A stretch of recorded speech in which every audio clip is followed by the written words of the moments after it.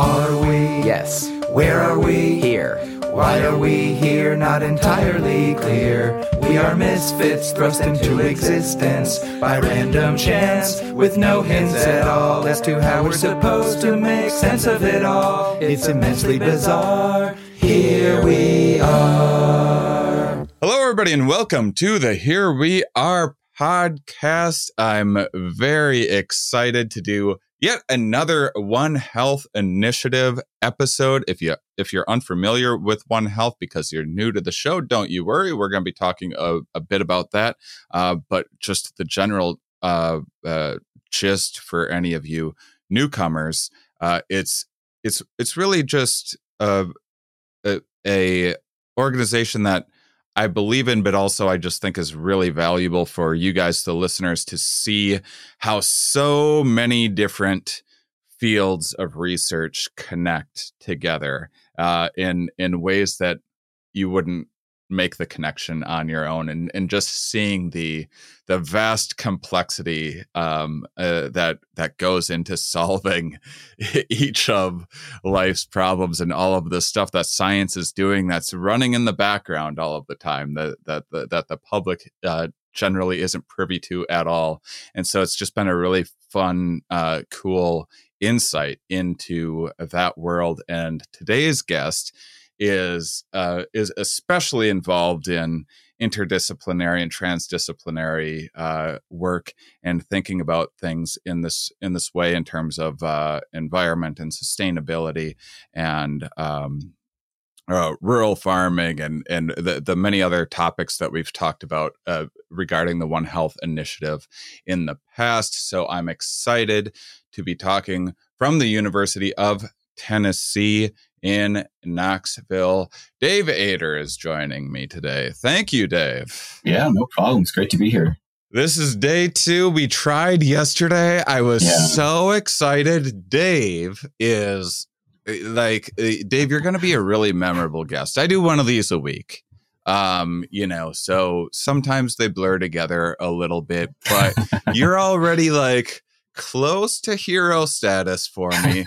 Because you live in a cabin, a self-sustaining-ish cabin in the woods. We're trying. And it's incredible. And the only thing that you don't have is perfect broadband internet. You still Right. had internet, just not quite strong enough for the incredible quality that I provide on this show. So we decided to scrap it after some connection issues and record here in the university. So thanks for being accommodating, and also thanks for showing me your cabin. I'm so inspired. First, before we get into your work, let's just tell the audience about the cabin. This is a dream of mine.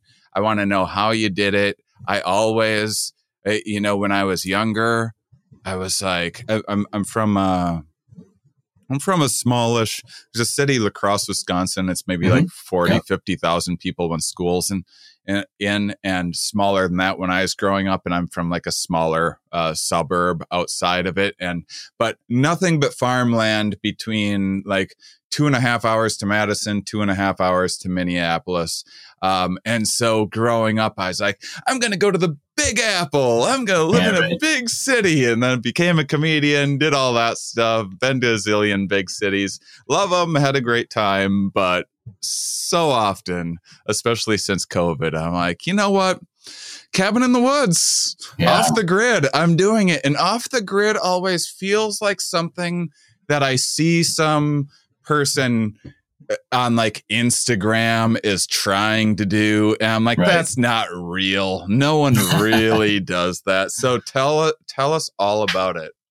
Yeah, I mean, I think it's a great chance to just sort of test out different ideas. Really, I'm very fortunate that I have family that has a little bit of land here outside of Knoxville. And so when I moved here, my brother's farming it, but there's places that are forested on the land. And I thought, I'd really like to try that, to just sort of see if I can build myself just a little cabin right in the forest there and see what that looks like. I mean, part of the inspiration was I do a lot of work internationally, and I work with rural populations everywhere, and some pretty simple accommodations that people have. I don't know, when I was in Peace Corps in Zambia, I lived in a little mud hut, and it's seeing that it's pretty simple, but yet it can be pretty comfortable and pretty easy.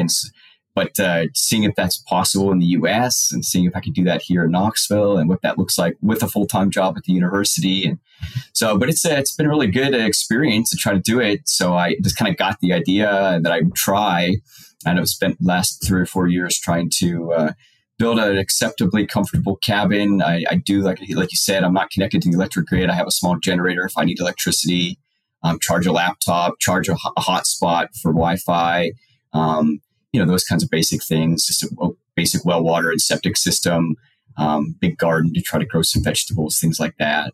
It was supposed to be kind of, the idea was just, it's like one of these little tiny houses that people are doing these days, right? It's just, just build a little tiny house.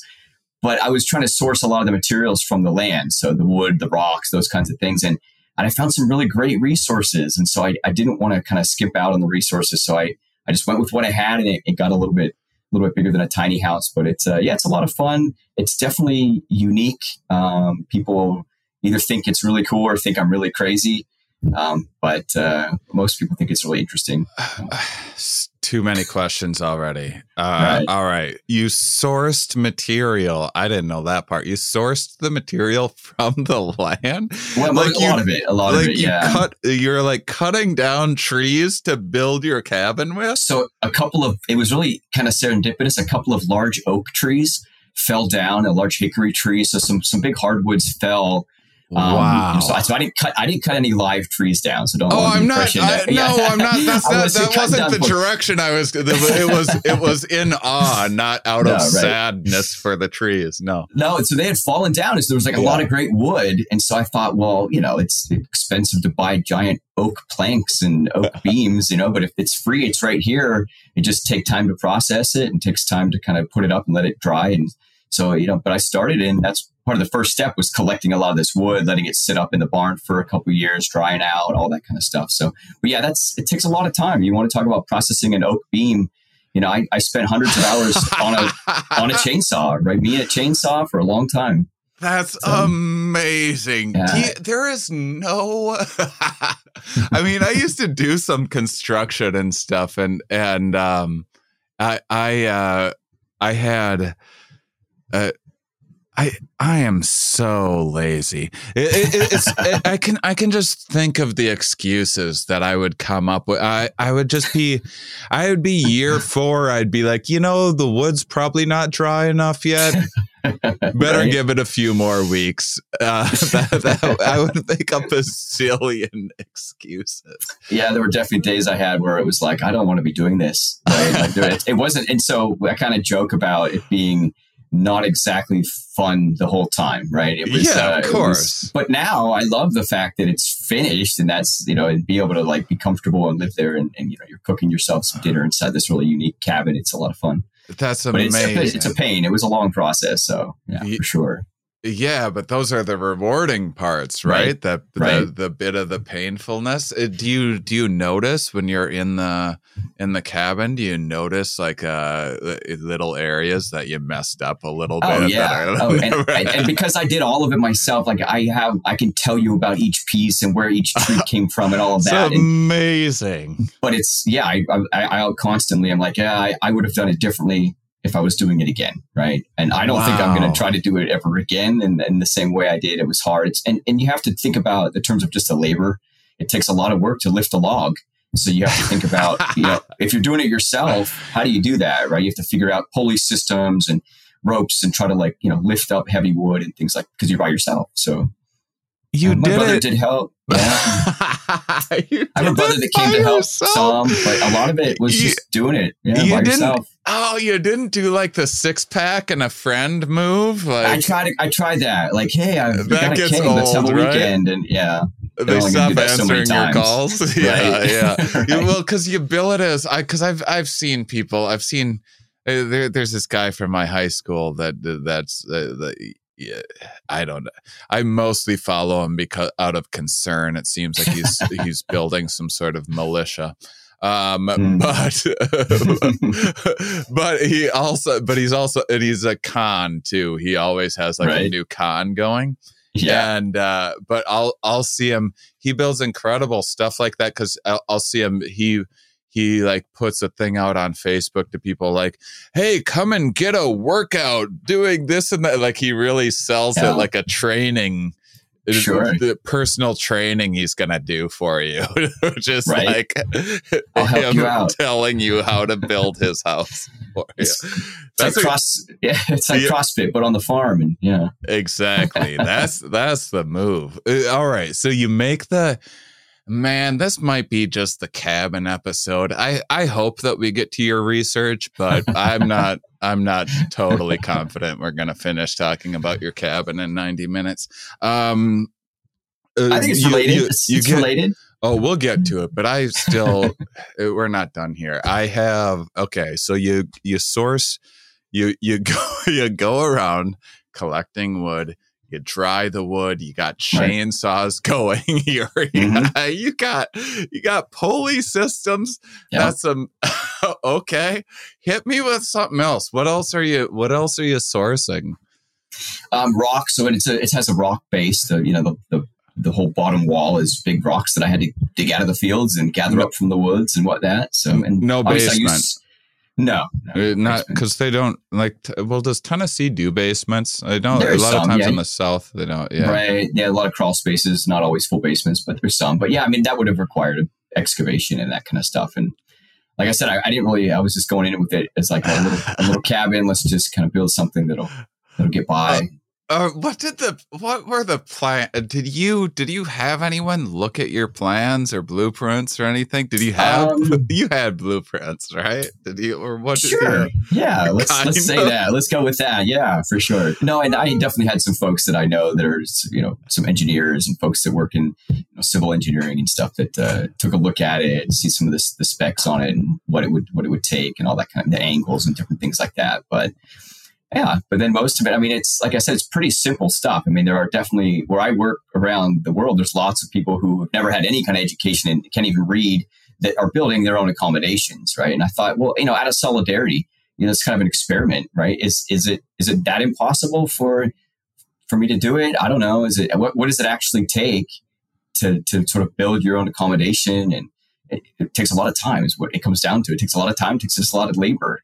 But I really wanted to know that. I wanted that firsthand experience to say that, yeah, I tried it. This is what it actually takes. This is what it feels like to be spending 100 hours on a chainsaw or whatever. Like I wanted to know what that was like so that, I could then, one hand, relate to other people that I'm working with, but also then someone asks, it's like, well, yeah, I did it. This is what it took for me. And I can give some really specifics about how that impacts, your lifestyle and what it takes to do that. Wow. Okay. Well, my dream is to live in a cabin in the woods that you built. That I'm not touching it. That you have all the academic connections and can just walk into the engineering department and they must have nerded out over that. I said, sure. I use the word nerd on the show in only a complimentary way, of course. It's a science podcast, but that must have been a thrill for them. Right. It's a different project, right? They might be thinking about plans about building some energy grid or some, large scale bridge or building. But then you come in with this like, hey, I've got this on the farm. I'm building a cabin. What do y'all think about it? And I think they kind of, I think it was fun, but at the same time, it's pretty simple for them. And so I think that was just kind of like, oh, this is cute. Look at this guy. He's doing a little clubhouse. And it's like, sure. But it was fun. I mean, and there people are very interested and people want to know what it's like and what it took, but it's really pretty just basic stuff.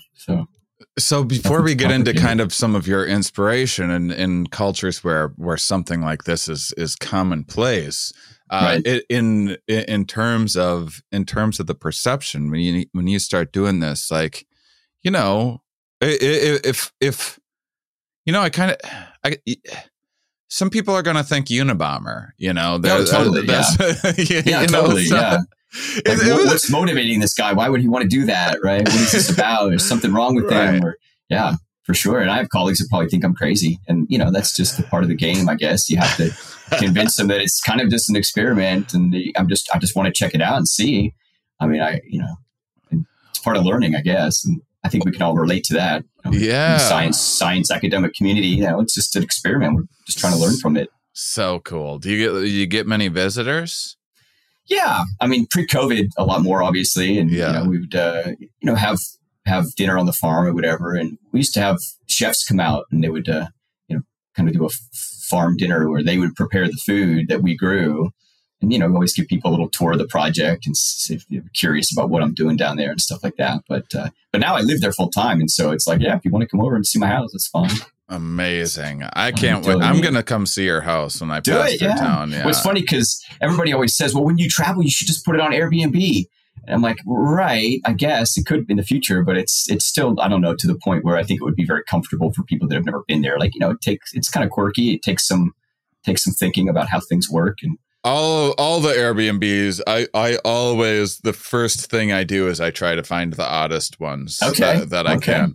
If I can stay in a place that has a nice horseshoe collection on the wall, something like that. That's what I get down with. Yeah, yeah. You'd like this one. This would be for you. Oh yeah, I've stayed in tiny homes and stuff, and it's I'm all about that. Actually, last time I was through Knoxville, found an amazing stayed in a yurt situation. Nice. I'm always getting stuff like that. Well, the fun part for me is just in terms of where I'm located is Knox County. I mean, East Tennessee is beautiful, but I can see the Smoky Mountain National Park from my bedroom window. That's amazing. Because I'm up on a little bit of a hill, and it looks just all the way across the valley, and so I can wake up and see the Smokies. Well, I swear we'll get to your research, but this is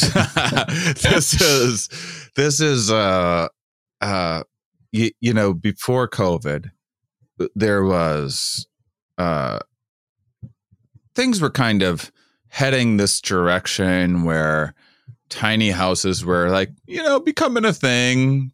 People would be flexing their tiny house on Instagram. The minimalist thing. It was refreshing to see, as someone that I was born in 1980s, and I remember the lifestyles of the rich and famous and MTV Cribs and kind of ridiculous mentality that was the American dream at the time. That I thought it was refreshing to see people parsing the things down. As someone who spent 17 years living on the road, most of my belongings fit in a car, and then.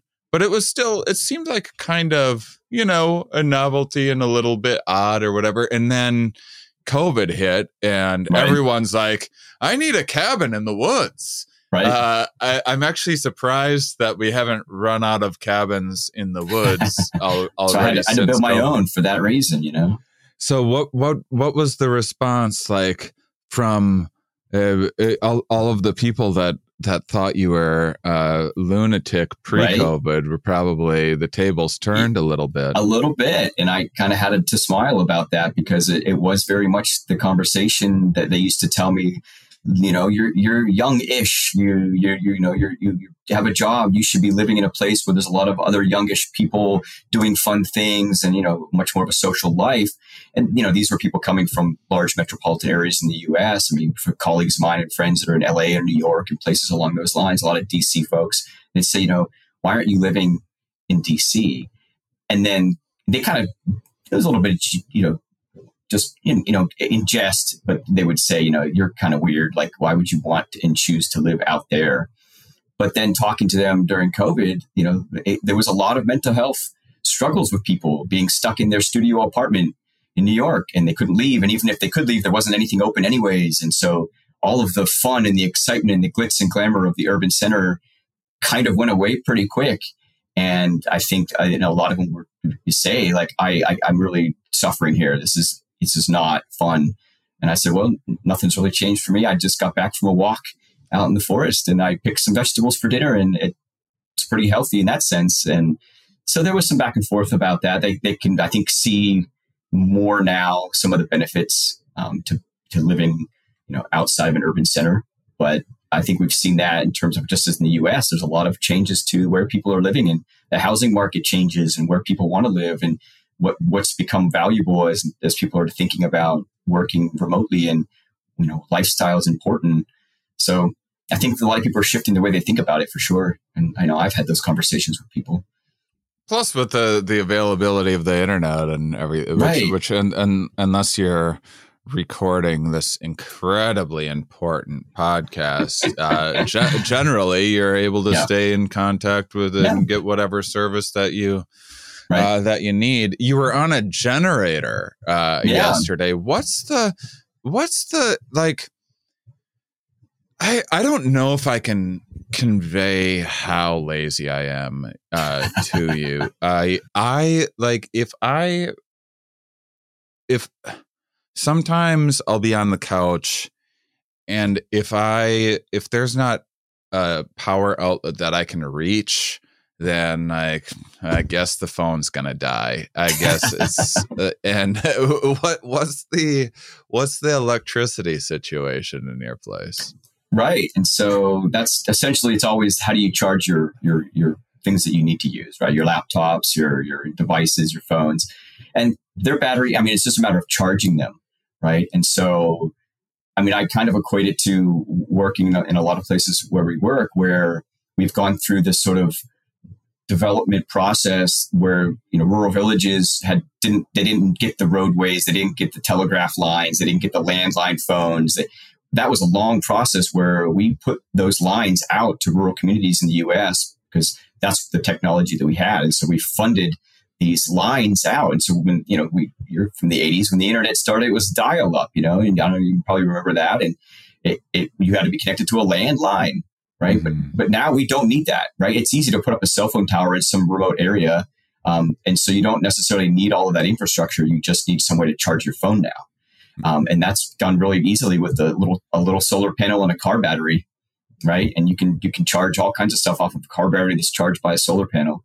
And so the technology is available that it's very easy to not have to worry about how to charge your phone and your laptop. Like, that's pretty easy to do. And if it's a matter of like having a bunch of lights on and things, there's simple generators that you can get that when you need it to be on, you can have it on. If you just need to charge batteries for a little bit, charge batteries, or use a solar panel, or all these other alternative options out there. It's some of the larger things that in Tennessee we would think about. In Wisconsin you would think about, like things like heat and HVAC systems, and a lot of that we use. Generally we use like a lot of electricity for, right? So like, obviously I don't have air conditioning in my cabin. I don't have an HVAC system. I have a wood stove. So in the wintertime I have to use firewood.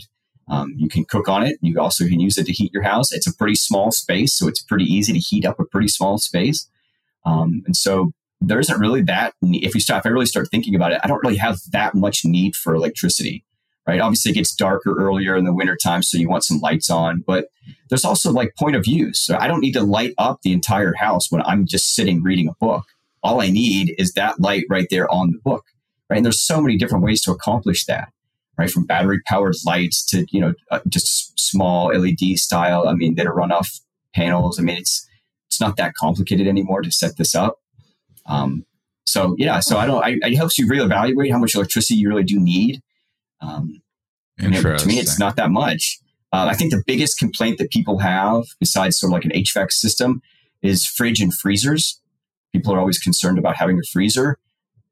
And I don't have a freezer. I don't have anything frozen at my house. So if I really want ice, I'd have to go buy a bag of ice and use a cooler. But once again, there's refrigerated coolers that you can get. There are small mini-sized freezers that you can get that can be charged and be run off batteries if you want. I just haven't really got to the point where I need it or care. So you don't have a refrigerator? I do not, no. Oh man, I just tapped out. Of this deal. No refrigerator. Wait, what? Okay. I mean, what do we use with refrigerators for? Like leftovers, Good right? question. We'll just cook what you're going to eat, and that's it, right? Then you don't need a refrigerator unless you want to. I don't need ice cream either. Like, I'm just not a big ice cream fan, and so like I don't use frozen dishes. I cook my food that I harvest. So yeah, it's like it would just be for leftovers, really. And it's like, well, don't make leftovers, right? That's a pretty simple solution. Or, have a dog that'll eat it, or pigs, or a chicken, or a compost pile. I mean, when we talk about waste, when we say food waste, we're mostly referring to it's not good for people anymore. But it's good for so many other things. So what? It's not good for people. It's good for the worms. It's good for the chickens. It's good for the pigs. What do you got? You got some critters? Oh, yeah. We definitely chickens and ducks and sheep. And awesome. I'm back on board. So. Maybe I don't need a refrigerator that much. Interesting. Right? Fresh eggs with some fresh spinach. What do you... So you don't need to refrigerate eggs. You don't need to refrigerate butter. Incredible. I stayed in this place in Jamaica for a bit, where it was incredible. It was a small home, and most of it was made out of cinder blocks, like kind of like decorated cinder blocks or whatever. It's beautiful. So it was all it was all like open.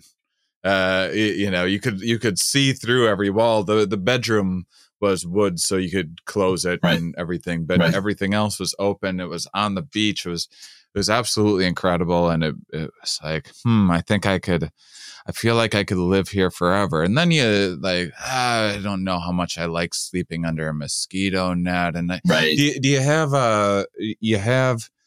have some days where you're like, I'm missing a few, like you miss central air what's the heat situation? I have a fireplace, a little wood stove. All right. So I'm not that particularly concerned with being cold. I prefer the heat over the cold anyways. So, like summertime, like I have a battery powered fan that puts out a lot of wind. I mean, so if I really need a fan, that's fine. That's easy to do. I don't really need air conditioning. And besides, I mean, I have really thick walls. It's really the thermal value of my walls is pretty good. And so, and it's shaded because I have trees around me. I'm in the woods. And so if I were to like keep my windows closed and things in the summertime, it maintains about 65 degrees in my house. So it's not hot. It's not like swelteringly hot or anything in there. It's really pretty calm and, pretty good climate inside the house. So it's not a problem for me. I mean, it's not for everybody. That's the other part about it. A lot of people would never choose to live in that way. But it's quiet, right? I don't have any neighbors that I can see from my house. It's very quiet. The only neighbors I have are the critters that live in the forest. And people wonder, that's kind of one of the comments I'll get is like, aren't you worried about the critters in the forest? And I'm like, I know what's there. Right? I know who lives in the forest. I know what's there. There's a lot of squirrels. There's a lot of possum, right? I don't have any bear. I have very few deer, some occasional skunk, occasional raccoon. So it's not that complicated. There's nothing there that's going to get me, right? I'm not afraid of anything in the woods because there's nothing there that's going to hurt me. I'm not food for anything in the forest. Yeah. So that's a selling point. It's very quiet. It's very peaceful in that sense. So wonderful. I think we're going to have. I wonder. I bet 3 people listening or watching this. I bet 3 people 10 years from now they live in a cabin in the woods because they heard this. It's inspiring. I feel like I have nothing but positive things to say about it. It's very simple. It didn't really cost me that much to build. You can always add more and more luxurious items to it if you really want to. It can be more comfortable as you go if you really want to. And the reason I don't have a fridge is because I just haven't put the effort into getting one. It's not that it's impossible. There's propane fridges. There's fridges that run a very low electrical requirements. There's stuff for sailboats. There's stuff for small, tiny homes. I mean, the appliances and the technology is out there for sure. I'm just busy. I have a job, right? Like I just haven't really gotten to that point where I'm, working on that. I'll get there, just not yet. What's the clothes situation? You got a washboard or what? Sure, you can always do it that way. I mean, that's why laundromats exist, right? Not everybody, even in cities, not everybody has a washer and dryer. You go to the laundromat?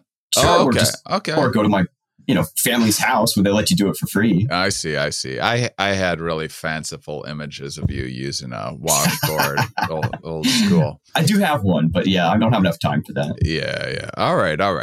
Well, let's get into your background. And believe it or not, audience, this is actually like it's related. It's all related. So yeah, tell people about yourself, your background, Sure. how you got into. I'll let you go. Sure. So I work a lot in the sort of realm of what you might call food systems. It's more of a more recent term, I suppose. It really, on the very like basic level, there's a lot of people in the world right now, and I don't have to know anything about you as a person to know that you need certain things to continue to exist as a person, right? I don't need to know anything about you, any sort of social category that you can come up with. I don't need to know any of that. If I know that you're a human being and that you want to continue to stay alive, right? You have to breathe. You need clean air, right? You need water because you're mostly water, so you need to replenish that water. And you have to have nutrients, and they have to be specific kinds of nutrients in order for you to reproduce your cells, right? And that's really the basis of a lot of the work that we're doing. Is how do we make sure that people have those basic things, right? It doesn't matter what religion you are or whatever you believe. It doesn't matter anything about that. It doesn't matter where you come from or what country your ancestors came from or whatever. That's nothing to do with it. That's kind of further along the conversation. But I know that you need certain things to survive, and that you have to do that regularly, right? That you can't go too many days without taking in more water or taking in more nutrients, because then you won't survive. And so that's sort of the basis of it. And so then you start to examine, well, what does that mean for all of us on the planet, right? Where are we at? And you just start to look at kind of where we're at with those basic things. And well, we're not doing great in the sense that there's a lot of people everywhere. Now, we're not just talking about some far away places, but everywhere in every country, there are people that have a lot less food or nutrients available to them than other people. Right. And so there's inherently this inequality that exists.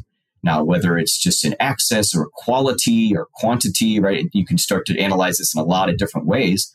But that's sort of just the basis of where we're at. And I kind of got involved because I was just growing up very interested in different cultural differences in food. I was very interested in the ways that people around the world grow and eat and create these wonderful dishes. And I'm just a forest boy from Appalachia, and I just wanted to see what else was out there. So any opportunities that I could find to go abroad and to learn about what was happening and what it was like there. I wanted to taste the food. I wanted to eat the insects and see what that was like instead of just reading about it in magazines or whatever. Like, I wanted to experience that. And I did. And I realized I learned a lot, all right, along the way. And I realized that some of those what I thought of as a young kid would be really, really hard to do, right? Oh, living in a mud hut would be really hard. And, eating an insect or eating a snake would be really terrible. But now that I've done things like that and I've realized that physical part isn't that hard, right? Using an outhouse, it's not that big deal. When I was in the Peace Corps, I lived in Zambia, a very rural area. We had an outhouse. So everybody had the little out. If you were lucky, you had an outhouse. A lot of people just walked out into the bush and used that as their toilet, right? But some people had outhouses, little latrines. You dig a pit, you build a little structure on top. Very simple process, and that's what people used. And a lot of my friends would say, "How did you stand that? How did you survive?" And it's like that wasn't the challenge. The challenge was a lot of the sort of social, educational, political differences, and seeing some of those inequalities being reproduced by some of these social and political situations. That was some of the harder part to deal with. Seeing your neighbors that are helping to take care of you, seeing them go hungry during the hungry season, and knowing that all of your family and friends in the US are gorging themselves on Thanksgiving dinner, right? And knowing that those two things are happening at exactly the same time for people that you care about, right? I care about my neighbors in Zambia, but I was also cared about my family and friends, and just knowing that they're in very different situations in that exact same moment, right? That was some of the harder things to try to work out emotionally and mentally. But using a latrine as a bathroom is really easy. You get used to it really quickly. So it's sort of those kinds of things that you learn. And so as I was going, I came back to the US. I ended up at Penn State University, a PhD program there, really looking at rural development, trying to understand, just like, once again, back to these really basic stuff. How do we make sure that everybody has enough food? We generally call that food security. Are people secure in the amount of food that they have, right? And is it enough quantity-wise? Is it enough quality-wise? Is it appropriate food for your age range, right? So like one of the things we could ask is, obviously people need food to survive, but do all people need the same food at the same times? Well, no, we're different, right? 80-year-olds need different types of foods than 8-month-olds, right? 8-month-olds are going through different transitions than 80-year-olds. And so you get down into some of the details about what people might need and when they might need it, and for what purpose. And so there's a lot of conversations that could be had about this. But that's the reality, is that we have these needs as people, and how do we satisfy those nutrient requirements that we need? Is it just calories? Are we talking about just basic energy, just carbs, carbohydrate, calories? Are we talking about proteins? Are we talking about certain micronutrients? Is it a vitamin A deficiency? Is it a zinc deficiency? What are those things that we need? And there's so many examples of this that you could point out. Like a relatively recent example that I like to use in class sometimes is about and there was a tsunami in Japan in 2011. Knocked out the Fukushima nuclear reactor there, had a lot of problems with radiation into the ocean. Well, okay, great. But at the same time, that had an impact. I mean, it's not a great story, but it's like, that's terrible. Yeah. But at the same time, what you don't realize is that then the price of iodine goes up, because iodine pills are supposed to help with radiation sickness or prevent you from getting radiation poisoning. And so the price of iodine changes. So then you have a poor country like Cambodia who never had iodized salt. And in their salt flats, they collect water out of the ocean, they dry it, they take the salt, and that's their table salt.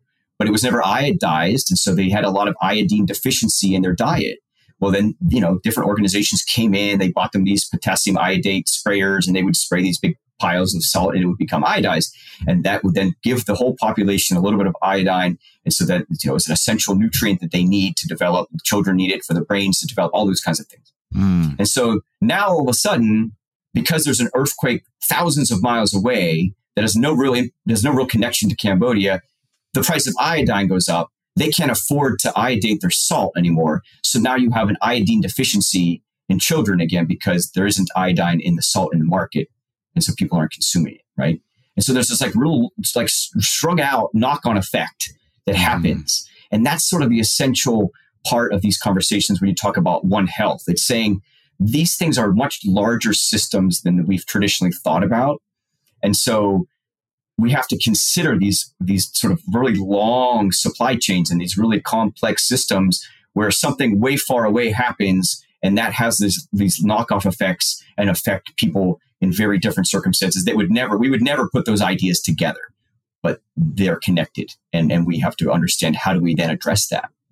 Yeah, so it's these kinds of ideas, and that's what we work on a lot here at the university and other universities. I mean, we are trying to have the supply chain engineers thinking about these supply chains, also thinking about, the people with nutrition, thinking about, well, what are the nutrients that are needed, and people in food science talking about how do you apply that and get that into diets of people. And so you have these different people in different departments focusing on very different topics that happen to be related. And how do you get them into a room together? How do you get the public to understand that we're talking about these much larger, more complex ideas? And so that's the sort of day-to-day job that we're doing here at the university. And that's kind of the gist of One Health, the One Health initiative, and with also, and it doesn't seem like maybe as much a part of your work, but it seems like the One Health initiative has quite a bit of emphasis on zoonosis and disease and human impact and biodiversity's loss. Absolutely. Biodiversity losses impact on disease spread and that sort of thing. We just did I have another podcast called Mind Under Matter. It's a comedy podcast, but I'm always blabbing about science that ends up being a big part of the show too. And we just did a St. Patrick's Day episode, and I was looking through a little bit of the history, and then and it's actually the national holiday that's celebrated in more nations than like any other country's national holiday. Everyone celebrates St. Patrick's Day, but I found myself looking into the potato famine a little bit, which I had heard about brief. I think the Michael Pollan's The Botany of Desire years and years ago or whatever. And that was when you kind of talked about like, okay, are we just do we just need enough calories to survive? That was an aspect of it that I hadn't realized was there was essential vitamins that you couldn't just substitute by just throwing a bunch of corn at the problem or exactly. Whatever. And potatoes the same way. I mean, potatoes will fill your belly, but they lack certain things that you might need. Mm-hmm. And it differs. Like we said, it differs who you are. I mean, where are you living, right? I mean, if you're living in a hot climate and there's the tropics, maybe you don't need as much calories to stay warm versus someone who's living, towards the Arctic, for example. And what's available to you, right? Because then people will get into some of the cultural issues, right? Like I can grow loads and loads of beets, but if I just brought a whole bunch of beets to hungry students at the campus and said, hey, there's some students that need some food. And you brought a whole pile of beets to them. That's not going to solve the problem, right? They don't have a place to cook it. They don't know how to cook it. They've never eaten it before. They're not interested in eating it. And so is it technically it could be part of a solution, but it may not really be that important to do that because it might not work at all. Because there's all these other factors that go into whether someone's going to actually eat what it is that's available to them. Yeah, you aren't just not solving the problem, you're also not being invited back to the parties anymore. Right. Just showing you the beat guy. Like, does he do that every time? Yep, every time. Buckets of beets everywhere. Buckets of beets. Don't invite them unless you're low on beets. Right. We've had entomologists on the show talking about one of the episodes. In particular, I had 2 entomologists and a person who has Brooklyn bugs in so bad with names, but anyway, a really terrific episode that I recommend viewers go back and listen to. But the guy's whole mission is to get people into eating insects.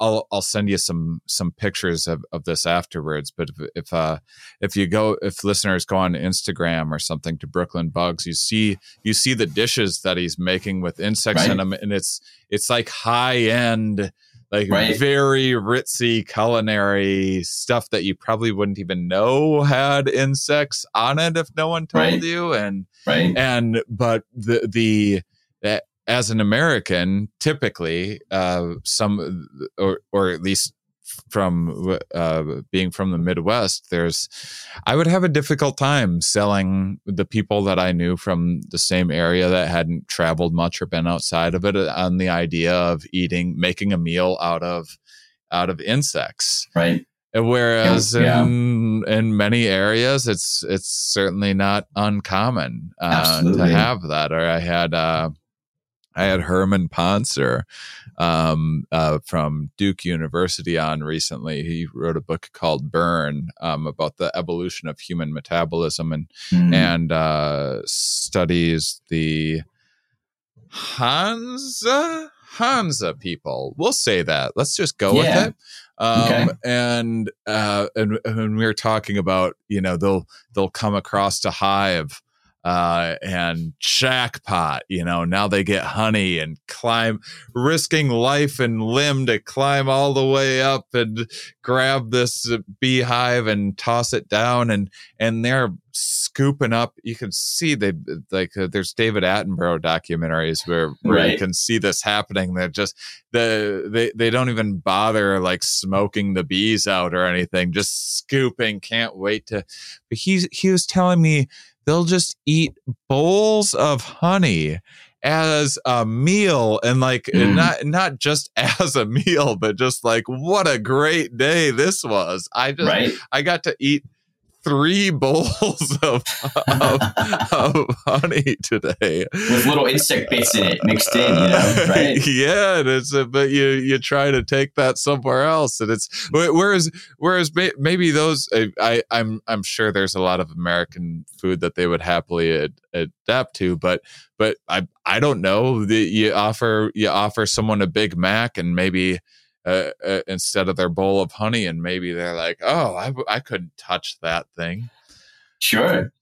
Absolutely. I mean, we're not culturally, North America is not so into insects, right? And that's changing. I think that we're seeing a lot more products being made. It's a lot easier for people to stomach cricket powder as like a protein supplement in their smoothie or in their, energy bars or whatever they have for their workout. It's easier for them to stomach the fact that it's like proteins coming from crickets, which are, they're producing now industrially in old warehouses and things and sort of concentrated small areas, using other agricultural waste and things. So once again, it's part of this larger system because even, cricket waste, often referred to as frass, right? It's insect waste that can be used in soil as a soil amendment, as like worm castings. I mean, these are things that people add to the soil as a good nutrients for your soil. Yeah. So there isn't waste, right? The concept of that we have waste, we have to figure out better ways of putting it into a larger sort of circular economy where everything has value. It's just figuring out where it needs to go and who can use it and what can use it and how do we use it, right? And so that's part of this whole challenge. And it's fun. I mean, it's an interesting challenge. It's just the fact that it's addressing a serious need where there are people that don't have enough food, right? They're not to the point where they're comfortable with tomorrow. They know that they're going to have meals, and it's not just because they're refugees in some camp somewhere. It's because where they live, there's a very limited supply of high quality, nutritious foods for them. So it's thinking about that. So it's a fun, interesting kind of intellectual challenge, but the reality is it's a very serious thing that's connected to real people's lives and their futures. So we do have to take it serious, but at the same time, it's like, yeah, cool. How can we grow crickets in this old warehouse? And what kind of cool meals can we come up with cricket powder that's going to be, part of people's diets in the future? It's harder for Americans to just like see a water beetle or something and just eat it directly. Yeah. But they can be tasty. I mean, if you think about like the cicadas last summer here, they had the big, cicada boom and that year. And a lot of people were talking about what kinds of things could you make from a cicada? Could you eat it? Do you roast it? Can you saute it? A lot of people were very squeamish about it, but other people really took it to heart and thought about how you could eat this protein-rich source of natural food that just comes up out of the ground every few years. Also, there's psilocybin in cicadas too. I've heard that too. Yeah. Maybe another motivating factor for people, I'm sure. Well, that's the thing. You need to find it. From my perspective, you need to find inventive way. It's the barrier isn't the mouth, it's the sensibilities. It's the in culture's impact on that. I told the Brooklyn Bug guy who's trying to make all these wonderful dishes, and you're in Brooklyn, and I'm sure lots of if you're in Brooklyn, this is like, oh, cool. We can go in this fancy restaurant and eat insects, but your average population, I was like, you say the protein powder, that's how you do it, because the wellness people, you give them something like weird sounding, they think it works better because they discovered it themselves, they're in on this other thing that they can tell people about, like, oh, well, how'd I get jacked? Well, it was the cricket powder or whatever. Right. That's so there's like a zillion different ways to sell people on things, because it's you never I was talking with I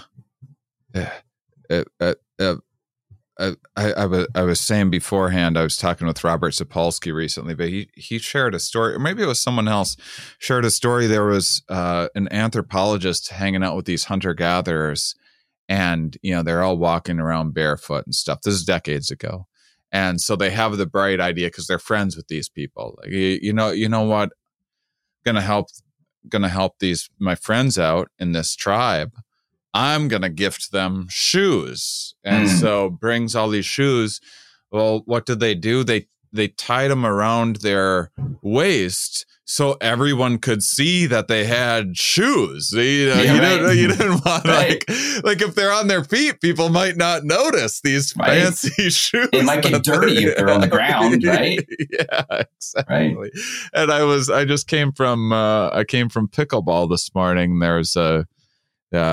There's this older woman there that used to do a bit of science. So we were talking one day. She was saying,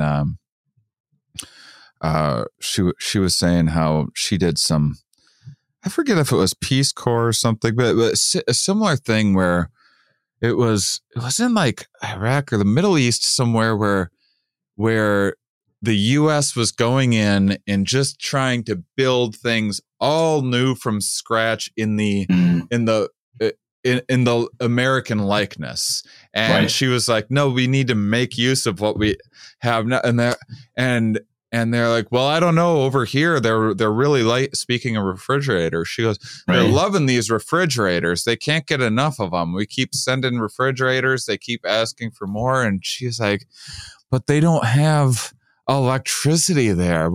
So she went down to find out. They liked the boxes that the refrigerators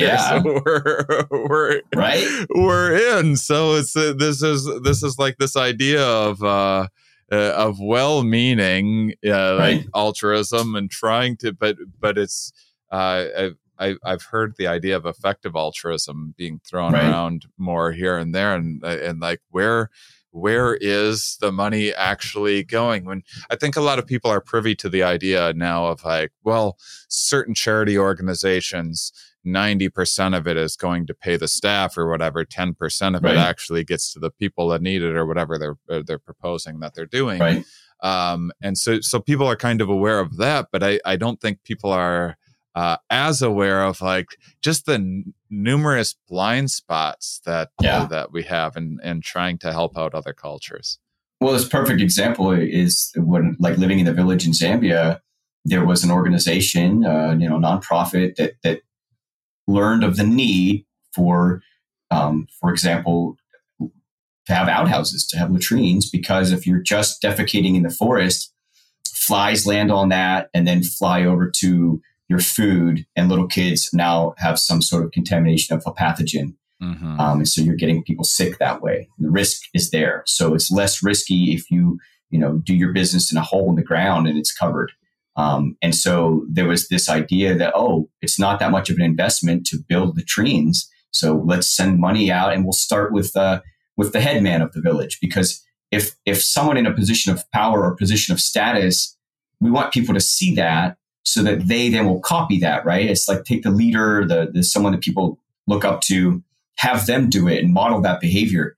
And so they built, I think in every little village of the headman, they built this nice latrines, concrete with bricks and a nice metal roof and a door that has a little latch on it, right? A door that would close and it would seal up this little outhouse. And so because I lived there, they asked me to kind of go around to villages and see the progress of that. What's the status of our latrines that we're building, or program that we have? And I said, well, the latrines are built and they're very, very nice.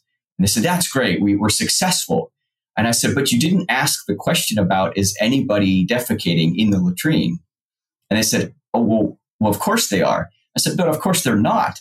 I said, people are using these buildings to store their seeds, to store their fertilizers, to store their chemicals, because it's a waterproof, protected place that they can keep all of the animals and little children away from. They can lock the door, right? They said, this is a great little storage shed. All they did was put a little hole. They covered up the hole in the floor so nothing would fall down. And it's a beautiful little shed. I said, so they're being used, but they're just not being used for the purpose that you intended. And that's where those blind spots come in. And so there was an impact. Like there was probably a benefit in terms of survivability of the seeds for next year's planting, the survivability of some of their grain, sacks full of grain so that they were going to eat. So they probably had an impact on their food security in the long term, but it didn't have the impact in the public health sort of sanitation program that they wanted. Right? Yeah. It happens a lot. Dumb question for you. Go ahead. I get stuff stuck in my head sometimes, and it's just going to bother me if I don't know. How deep is this outhouse hole? What are we talking? So where I lived in Zambia, it was probably maybe 10 feet to the bottom. 10 feet. All right. Yeah, wasn't far. Okay. Huh. Yeah. All wasn't right. too bad. Well, you throw like a little sawdust or something down there over things, or you don't even need to necessarily over time. You could ashes. Generally, it's ash because you have leftover ashes from fires and things. So it's easier to just put your ashes down, and that helps neutralize it. Yeah. Well, when you were talking about waste earlier, it's just it is that idea that nothing is waste potentially, but we do treat a lot of things as waste, and it is really difficult to who did I have on for the Body Farm episode that the One Health episode? I'm so bad with names. 3 months from now, I'm going to be struggling to remember your name. You're going to be cabin guy who wears the suit. Fair. I'll speak highly of you, but it won't have a name attached to it.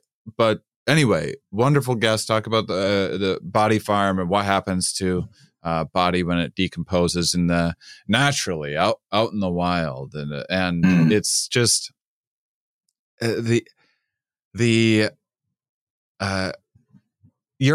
a forest guy. I know you're just a big fan of forests. You live in the forest. I know just from our bit of conversation yesterday, and you have 4.6 billion years of life on the planet, but plants and stuff, what do we got? Like 1 billion something years. Right. And you have everything has found its little niche, and it's everything this symbiotic relationship, and nothing goes to waste, and this thing craps somewhere and something else eats it. This thing dies over here, and a bunch of things and worms eat it. Right. And Absolutely. then you have agriculture take off, and then the spread of human population starting agriculture around 20,000 years ago, really making an impact shortly after that. And then the spread of humans, and now modern cities, and we are, that's a sliver of time by evolution's standards. And so there is a lot of what we talk about radioactive, spills or whatever. There was just the Ukraine shelling of there's the radioactive, the nuclear power plant, the reactor scare there.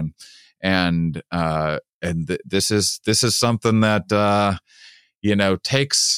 takes thousands of years for evolution to naturally for some critter or some species to make use of and figure out some way to monopolize this radioactive waste or whatever. So if it's the case that, say, I happen to care about my life and the humans that live on this planet while I happen to exist here, in the maybe 40 more years that I get, it's going to require quite a bit of human initiative to sort out what to do with all this new modern waste that evolution never saw coming. Right. Yeah. It's one of the big questions we have.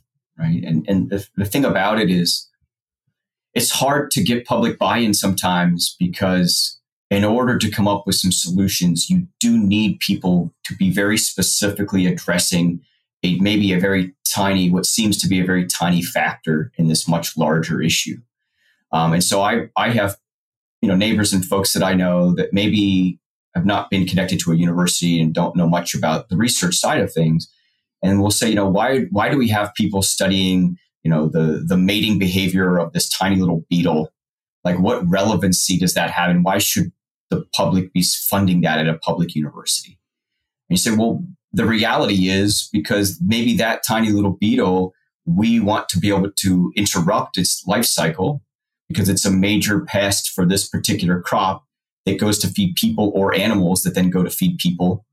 Right. And so if we were able to change this and figure out a way to biologically kind of control the life cycle of this one insect, it might mean the lives of, thousands of children in X country. Mm-hmm. And it's being able to put that together in a coherent argument and a statement, and people seeing that and go, oh, okay, I understand that we're trying to solve this much bigger problem over here. And it's going to require these different questions and laboratory assessments and experiments and to get to this larger, we need all those people doing these things to get to this larger solution to some of these, what we might have called like wicked problems, these larger, very complex issues that apply to all of us, right? It's not just some tiny community somewhere that's dealing with this problem.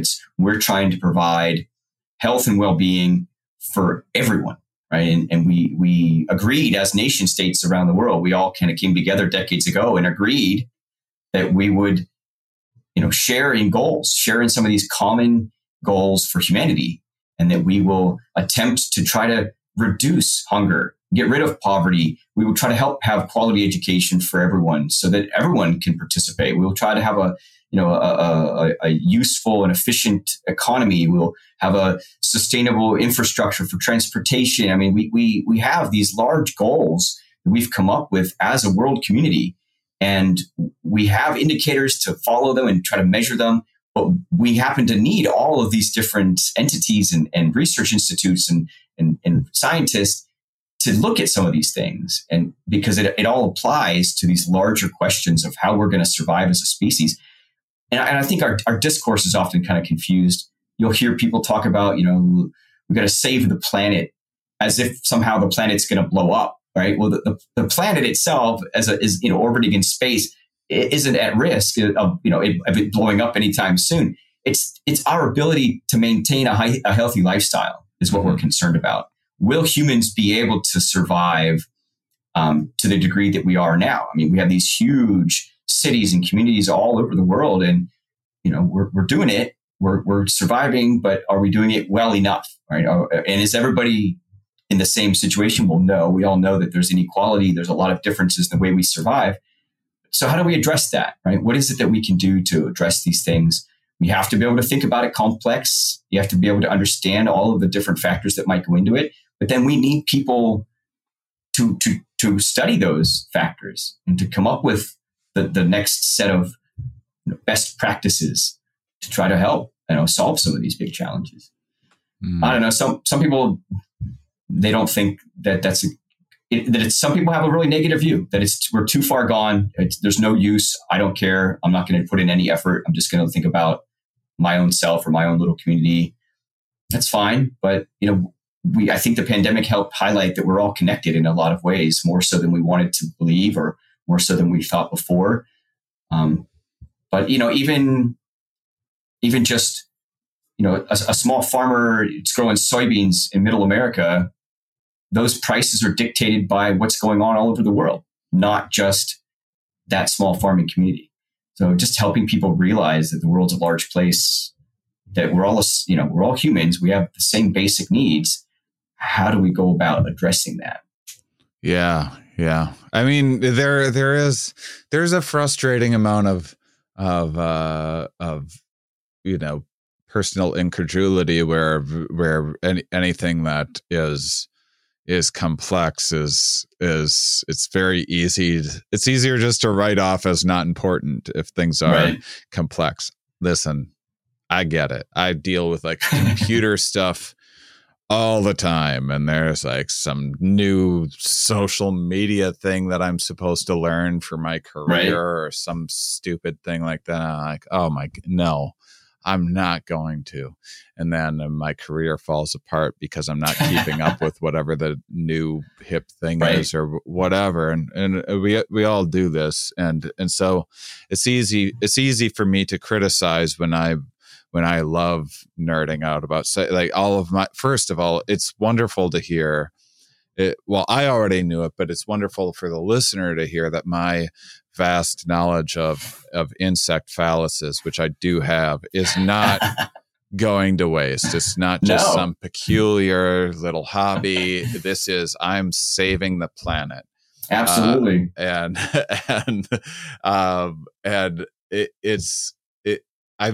think that if anything, what I've loved about doing these One Health episodes is that at least, even if people hear this complexity and are incredulous, they can at least be like, all right, that's complicated. Let's just here. What do you need? Just all right. Do your thing. It sounds like it's important, which is a lot better than there is straight up like a war against science. So like the idea of I mean, you brought up the why would we need beetle mating research or what? And I hear stuff like that. When I blab about science, I see people's eyes roll back in their heads all the time, and I've had people that I respect that are intelligent people get furious when they hear about a scientist intentionally lost 17,000 wallets around the world, and this was funded by this and that thing. Like, listen to the episode. There's way more to it going on than that. You have no idea the insights that were gained from it, and it actually infused money back into communities and all these other things in the process that you wouldn't think of, and you see people love. You know, Sarah Palin or something will get a hold of one of these studies of we're spending $25,000 on it. Like, I know. And you hear that number and you're like, you're mad that they're spending 25. I'm mad that it's not $250,000 that they're spending on that. I'm mad that they're only. I still to this day, I'm furious. I had this episode. There's this woman I had on again. No chance I remember her name, but it was impactful. She studied hearing cells. I've mentioned it several times on the show since. Hair cells for hearing in fish. And years ago, University of Vancouver, Washington, Vancouver. And trying to figure out fish hair cells. Listeners, don't get distracted that they're called hair cells. Why someone named them that it doesn't matter. They look like hairs. They're not hair. Scientists just like to confuse us sometimes in the naming of things. They regenerate. Fish hair cells regenerate. They have. Some loud thing happens or age or whatever happens underwater and these hair cells die off. They regenerate in fish. And humans, you go to whatever, that Guns N' Roses reunion tour or whatever, because you remember liking loud music when you were 12 and now you're 41 and realizing, I actually don't like loud music that much anymore. But too late, you've lost a bunch of hair cells. And how do you figure out how these fish are regenerating their hair cells? Right. What can you do to maybe flip on a gene or something like that to change it to regenerate human hearing? And incredible, deafness gone. She has like $8,000 a year in funding for this project to solve deafness. $8,000 a year. It's like some departments spend that on sandwiches for like a luncheon. It's not a lot of money, which is why it's hats off to some of these really dedicated people that for very small funds are working long hours to try to solve some of these questions. And the reality is, and some of them, I think I tell people to ask questions. A lot of people that do research love to talk about what they're doing. And so I tell them, well, if you're that skeptical, why don't you ask them and continue to ask questions about it? And they should be able to explain it to you and explain how it connects to these larger issues. I have met folks that are like very in their lab and they can tell you the importance of their work to a point. And then they said, look, I don't know, I'm doing this. It goes beyond me. I'm not exactly sure how it all connects to these larger challenges, but I know that it does to some extent. I'm contributing towards that. Great, right? Like that's making some effort. But you're hoping that people that are trying to do some of these things would have $80,000 a year. Yeah. $800,000 a year, right? And so, because we do spend a lot of money on stuff that's not that helpful for us as a species, right? And so, could we maybe spend a little bit more on things that are some research that's trying to help? It's funny because people, we ask these sort of hypothetical questions about what would you do if you won $1 million, and I bet if you asked, I didn't do this survey, but I bet if you surveyed a bunch of academics and you asked them like, what would you do if you won $1 billion and you never had to work again? I bet a lot of them would say that they would continue to do the research that they're doing. They just wouldn't have to worry about funding it, right? Because it's not something that people aren't doing it to get rich and famous, right? They're doing it because they want to answer some questions that they have. They want to study this particular tree or organism or forest or community or economy or whatever. And so they're curious. They want to do that. And I think a lot of people would continue to do that. It's just a matter of like, why aren't we funding them more? It's good, serious work that they're doing. Yeah. I think a lot of people listen to this show and appreciate getting to hear about stuff that they wouldn't normally get to hear about. But we even have we have a range of listeners from all sorts of backgrounds, ages, some scientists listen, some people who have never gone to college listen, and everything in between. And from this, I know I've had people write me because they are a grad student and get inspired by certain things, or they stumbled on this early on in college and helped navigate what they wanted to research, whatever else.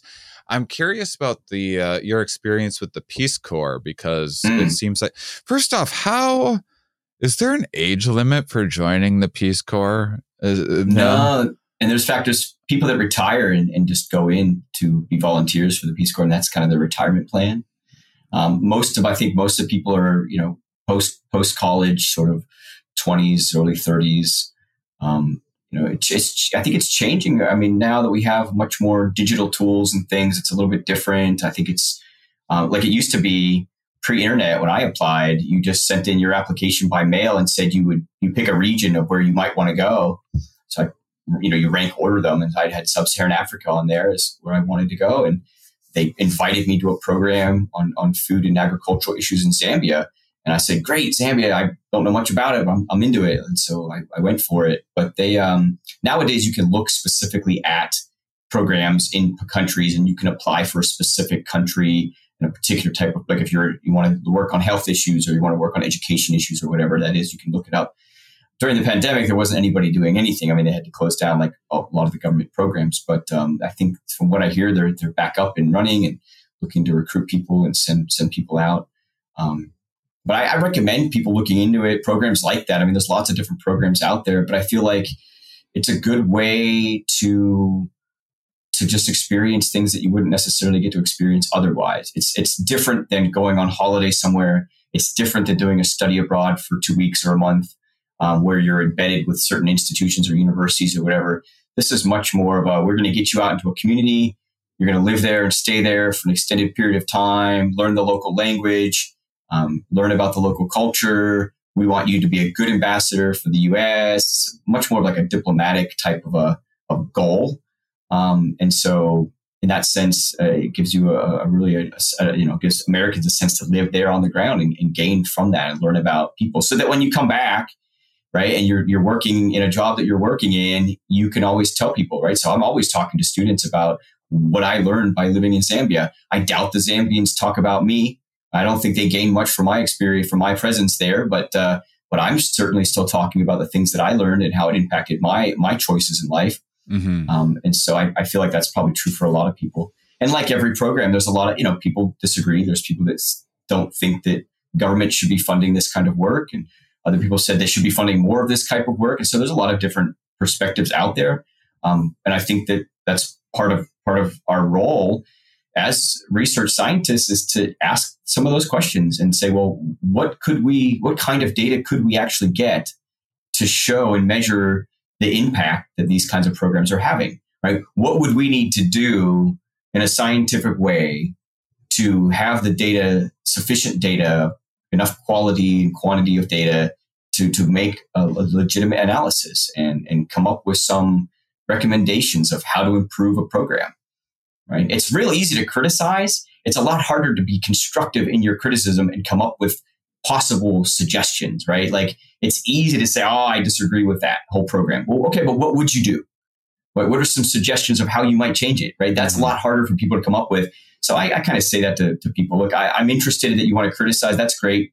Criticize all you want, but like, I'm not really going to listen that much until you come up with like an alternative. Like you can say it's bad, but like, what would be a solution for you? What would be some sort of recommendation? Let's get into what are the actual changes that you want to see? Because it's really easy to say you don't like something and something's bad or whatever, but how do you improve on it? And that's not always something that people do.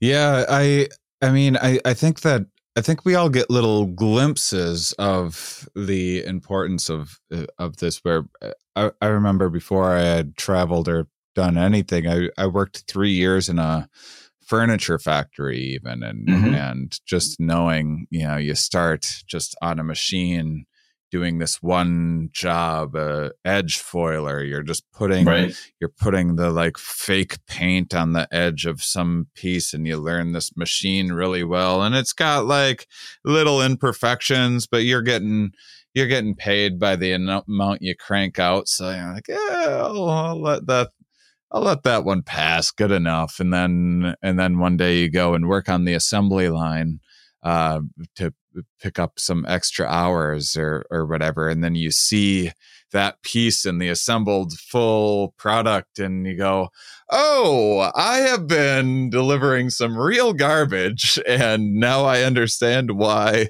that one, like making sure that one corner was okay was so important, and why my supervisor was giving me grief or whatever. And I'm sure I didn't help that assembly team much being there. I probably screwed up all sorts of things and got in their way, but it did have the impact of me being able to bring back to my my other little job what would be valuable and deliver them a better end result for very little time on my part. Of just it costs much of life. To me, I think a lot of improvements in life, because most of these problems seem so big and unmanageable and complex, but so many things. It's amazing how much just bringing awareness to things can solve, because just on the little micro levels of how you behave, or you get older and realize like, oh man, all those cigarettes that I threw out the window, all those butts, like things like that you just pick up on over time. Right.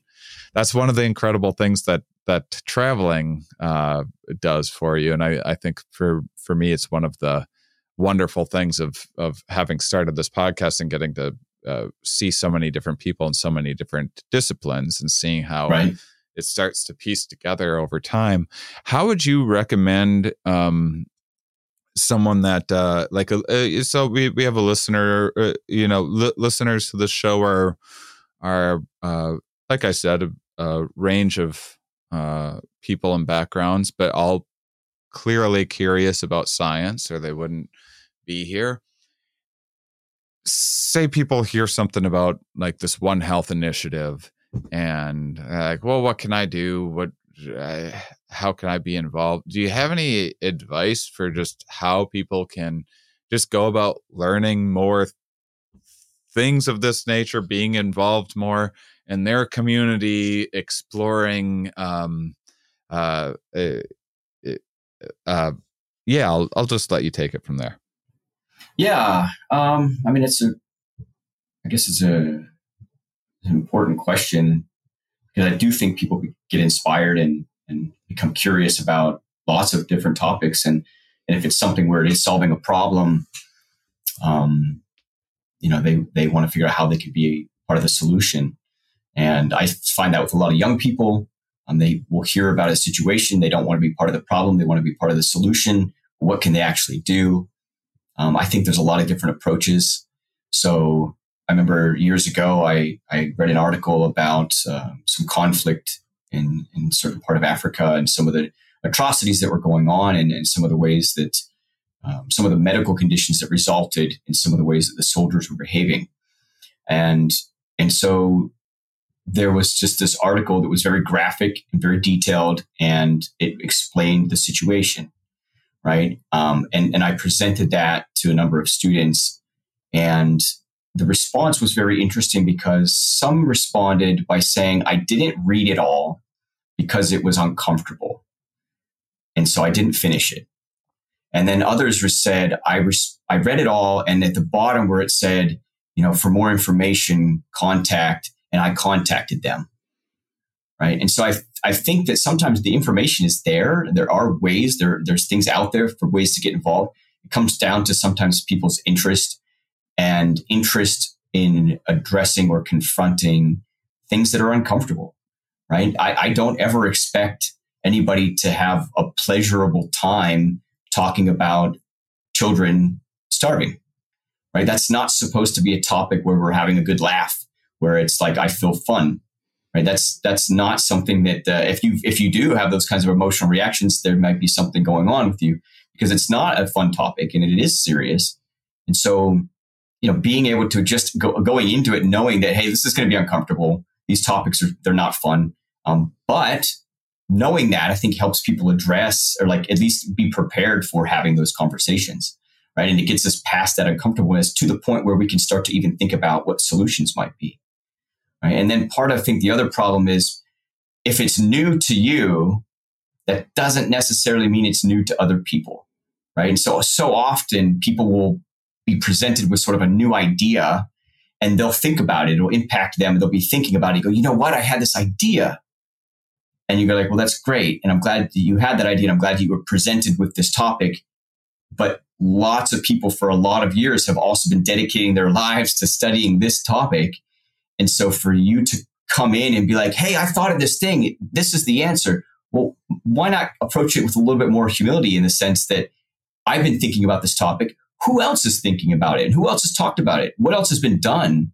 Right. And most of the research that we do is publicly available, right? It's out there. I mean, get online and look some of this stuff up. Yeah, a lot of the journals and things, you don't have access to the whole article, but the abstracts are free to everyone, right? If you want to go find out some research on a particular topic, right? The science, it's published. Our whole job is to do these experiments and then to write those results up and get it out there so that the public can see them, right? And we don't get paid to do that. Like, I don't get paid for writing something. If we publish something, it's not like I get it's not like writing a book where you're selling the book and getting a royalty. We're not doing it for the money. We're doing it so that our results are out there so people can have a conversation with us about what we're learning.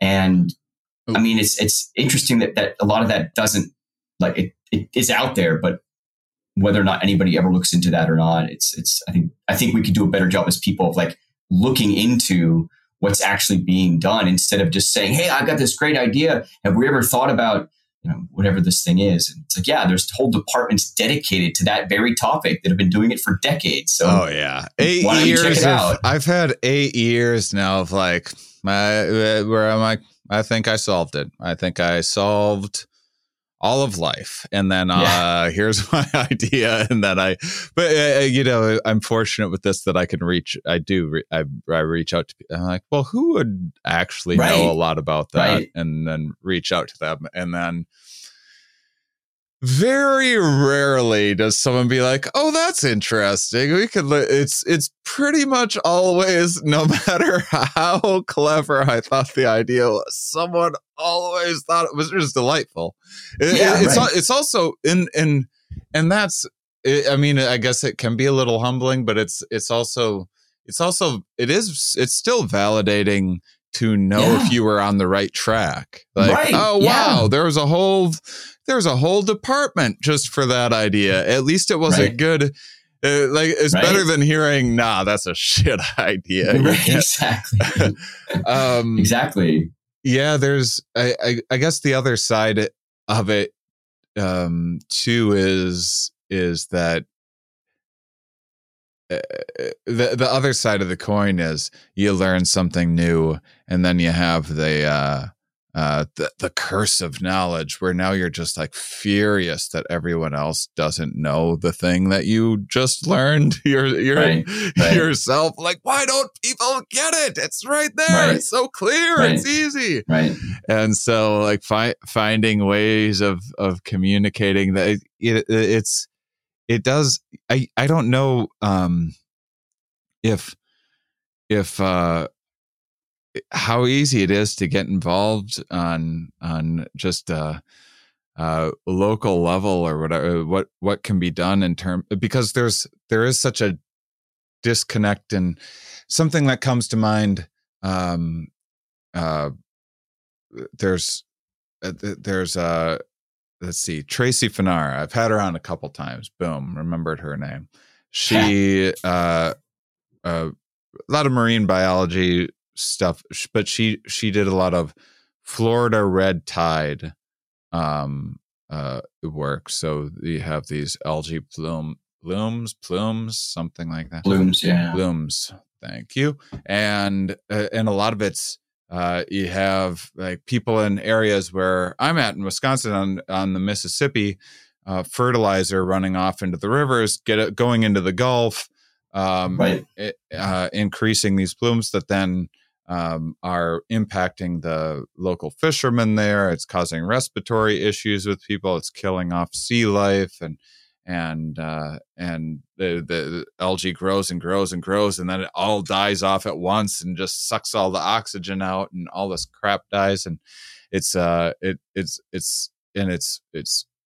because of all the fertilizer runoff. It's unnatural compared to natural is a fickle word, but it's the human impact of it has increased what would have normally been happening without humans to a kind of to a degree that it's having this big impact. Well, the reason why I bring it up is the solutions are, having new irrigation and like kind of gutter systems and stuff, so that the fertilizer is not running. That's, one of the many solutions. But try explaining that to a farmer that's like trying to get by and now, hey, can you throw in? I have no idea how much this costs. Is I'm not the type that goes off collecting dead wood and drying it, and say things have cost is imaginary to me. But say you're asking a farmer to pay $80,000 or something like that to do something that they've never heard of this. What's this algae situation in the Gulf? Or like, why would I? The Gulf's far away from where you are, so they may never go there. Right? You never go there. I care about the planet and human impact. I've never been asked to pony up $80,000 of my business money. You clearly need oversight and the government stepping in and using, unfortunately, taxpayers' dollars to manage these larger issues. And so, how do you get people involved in just educating the local populations on why these sorts of changes are important, even if they don't see the impact with their own eyes? Right. We often refer to trade-offs that exist because sometimes, a solution for one might not be a solution for another. And so what's the balance, right? What if, so just coming back from Guatemala, and there's large sugarcane plantations there that use a lot of water. There's not a lot of regulation in how much water they can use. And so they're using a lot, and that affects people downstream, in their water use and availability. But it also has impacts in other ways on the environment. For example, is how do you harvest sugarcane? It's very tall, it's very dense, it has a lot of under leaves that are very difficult to walk through. Plus, what lives in a big sugarcane field? Mice and snakes. And so you have workers that are going to be walking through these big sugarcane plantations to cut it, but they don't want to deal with snakes. And so it's easier to burn out all that undergrowth and burn all those leaves off and then harvest. But that creates a lot of smoke. And so then you have respiratory problems with people living in the cities from all of these sugarcane plantations. And so you say, okay, so there's these water impacts, there's this air impacts to the people themselves. And they say, well, what are the solutions? well, one solution would be to use mechanization, use tractors. So don't burn and just use tractors to harvest it. Great. But now you don't need 20,000 employees to come cut your sugarcane anymore because you have a tractor. Right? So the trade-offs that there's not as much employment for poor rural families, but you're able to not burn all the sugarcane and your air quality is better. And so what's, in the long scheme, like what's the benefits? It's not a benefit to these guys, but it's a benefit to all these people. And so how do you square that? And how do you work on that in a balanced sense? And because there are trade-offs. And no, I don't have an answer to that, except that we see those longer term impacts, because then you have groups of people that don't have any employment options anymore. And so you're putting more constraints on them. And so the option of migrating to the north seems a lot better when they don't have any other options at home.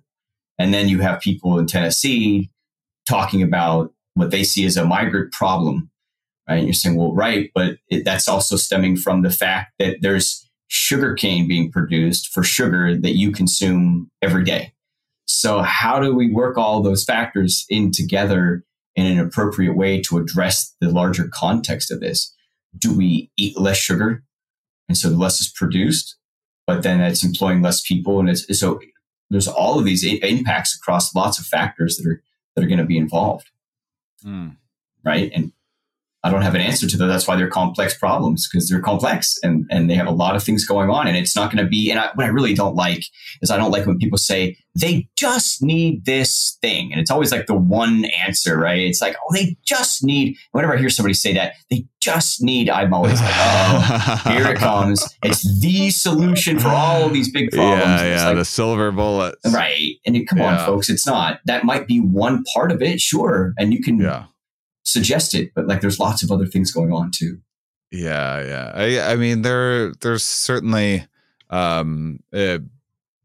just actually knowing what the problems are and acknowledging that they're there and being aware of them is a huge step toward, I mean, certainly there's no chance of finding any solution without the knowledge that there is a problem that we need a solution for. So that's at least an important aspect of it. So even when some of this stuff seems like too depressing because it seems too big or complex or hopeless or whatever, it's still just I think you kind of sort of mentioned earlier, just kind of gently moving toward that uncomfortable feeling and I mean, it's not a problem to be uncomfortable, right? And I think it's something that we need to recognize. If you're going to be talking about starving people, it's not going to be fun. It's not very comfortable of a topic. And so what? That's fine. It doesn't have to be comfortable. We can still address it, right?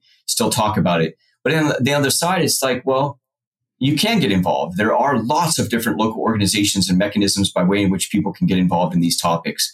It's more about the desire, right? In the moment when we're having a conversation about it, it seems like urgent. It seems, emotionally engaging. But sitting in budget meetings at a town hall meeting to try to understand how your local county is going to do something, that's boring, right? Nobody likes that kind of stuff. And so we don't go to those. I'd rather be home watching TV or whatever, watching my shows, doing something than I am going to be spending my time sitting down at this little, community meeting trying to address food security in my local county, right? Because that's not as interesting as talking about it and having it, being engaging in the moment. You can get involved. Everybody can read the research that's out there. They can talk to the organizations that are trying to implement solutions. Right? They're begging for people to come participate. They want people to come volunteer. Now, if you're trying to do it as a career, that's a different question because there's only limited funding. And so, you may not end up having a lucrative job working for some small county organization trying to understand the local water system, right? But doesn't mean you can't get involved. Doesn't mean they're not looking for volunteers and people that are willing and interested. I mean, I participated with a number of conservation organizations, and we're never at any risk of being bombarded with too many people. It's the opposite, right? It's like we have to compete with all of these other really fun and exciting topics that are at your fingertips online. You can stream and watch everything. And so we're competing with that. It's right. And so it's like you have to compete with that for people's time. I say, well, if you're willing to use some of your time to get involved in some of these things, do it, right? It's out there. It's not that hard. It's just it's a matter of how much time you want to put into it. You watching TV in this cabin of yours? I don't have anything like that in the Amazing. I don't. If that's not a selling point for living in a cabin, man, I don't know what is. Oh, yeah. Get it. I never miss TV when I'm not consuming it. Never. Right? It's just when I'm consuming it, then I can't get enough. Well, it only has impacts on social life, really. Like it doesn't. If you stop watching TV, it doesn't really impact you personally. It's only when you're trying to talk to people that watch a lot of TV does it have an impact, because you just you don't know what they're talking about. Those conversations, I have plenty of conversations about TV. They're pretty shallow, right. There's not a lot of meat on the bone. Right. Like, what's going to happen on the next episode? It makes for okay water cooler talk. Sure. Mostly because it's brief and right. Yeah. And everyone can be on the same page. But conversations like this, I think, are ones that are more stimulating. And I think I would love to live in a world where more people were interested in just having bigger conversations. Sure. And so, yeah, I appreciate what you do. I can't wait to come and visit your cabin one day. Dude, definitely. By the way, life hack, everybody. If you see that abstract and you really want the paper, I generally find if you go to the author's site, you'll usually be able to get access from their site. There's a bunch of other little tricks like that too. Sure. Well, and we have, because we write them, we have them, right? I have a PDF file, and so I can send it to anybody I want. So it's not that. I've often just directly email the author and say, hey, can I have a copy of that? And they're like, sure, here you go. Right. So yeah, of course. It's out there. So yeah, it doesn't take that much extra effort if you're interested enough. Also, you can go to onehealth.tennessee.edu to learn more about the University of Tennessee as One Health Initiative and the uniting disciplines to protect and promote health of all life on Earth. And Dave, thank you so much for joining me today. Hey, thank you very much for having me. It's great to talk. Yeah, and thank you, listeners, for being such wonderful, curious people. We'll talk with you more next week.